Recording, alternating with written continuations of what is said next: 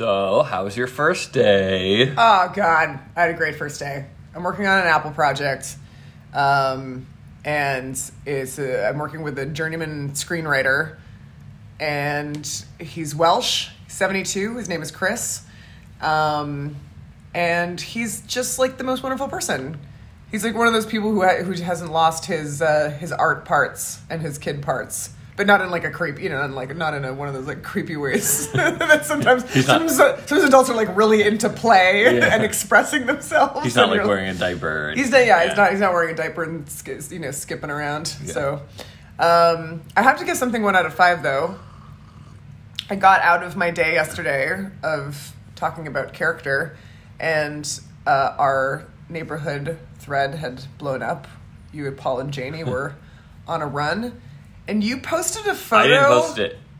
Oh, it was Janie. Janie posted it. Janie. I did not. Janie found a photo. Isn't the grossest thing? It's the grossest.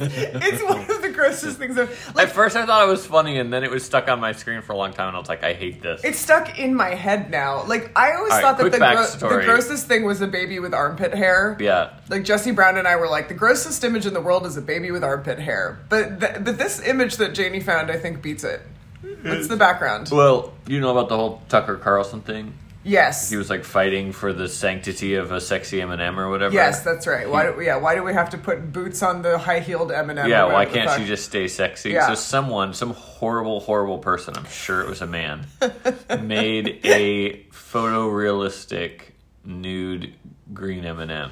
With like size, like a large A or small B cup breasts that are like situated on the M&M's body in a way that I don't understand. Like the boob gap. Where you might expect on an M&M the boobs to be. But it was like, of course, it's a wide body. It's true. It's true. But like the way that the boobs were situated on the body was like the way that a hammerhead shark's eyes are on its head. Like it was really far apart. And then the worst part was this very discreet labial fold underneath, and it's the most disturbing. It's so disgusting, and it was still on.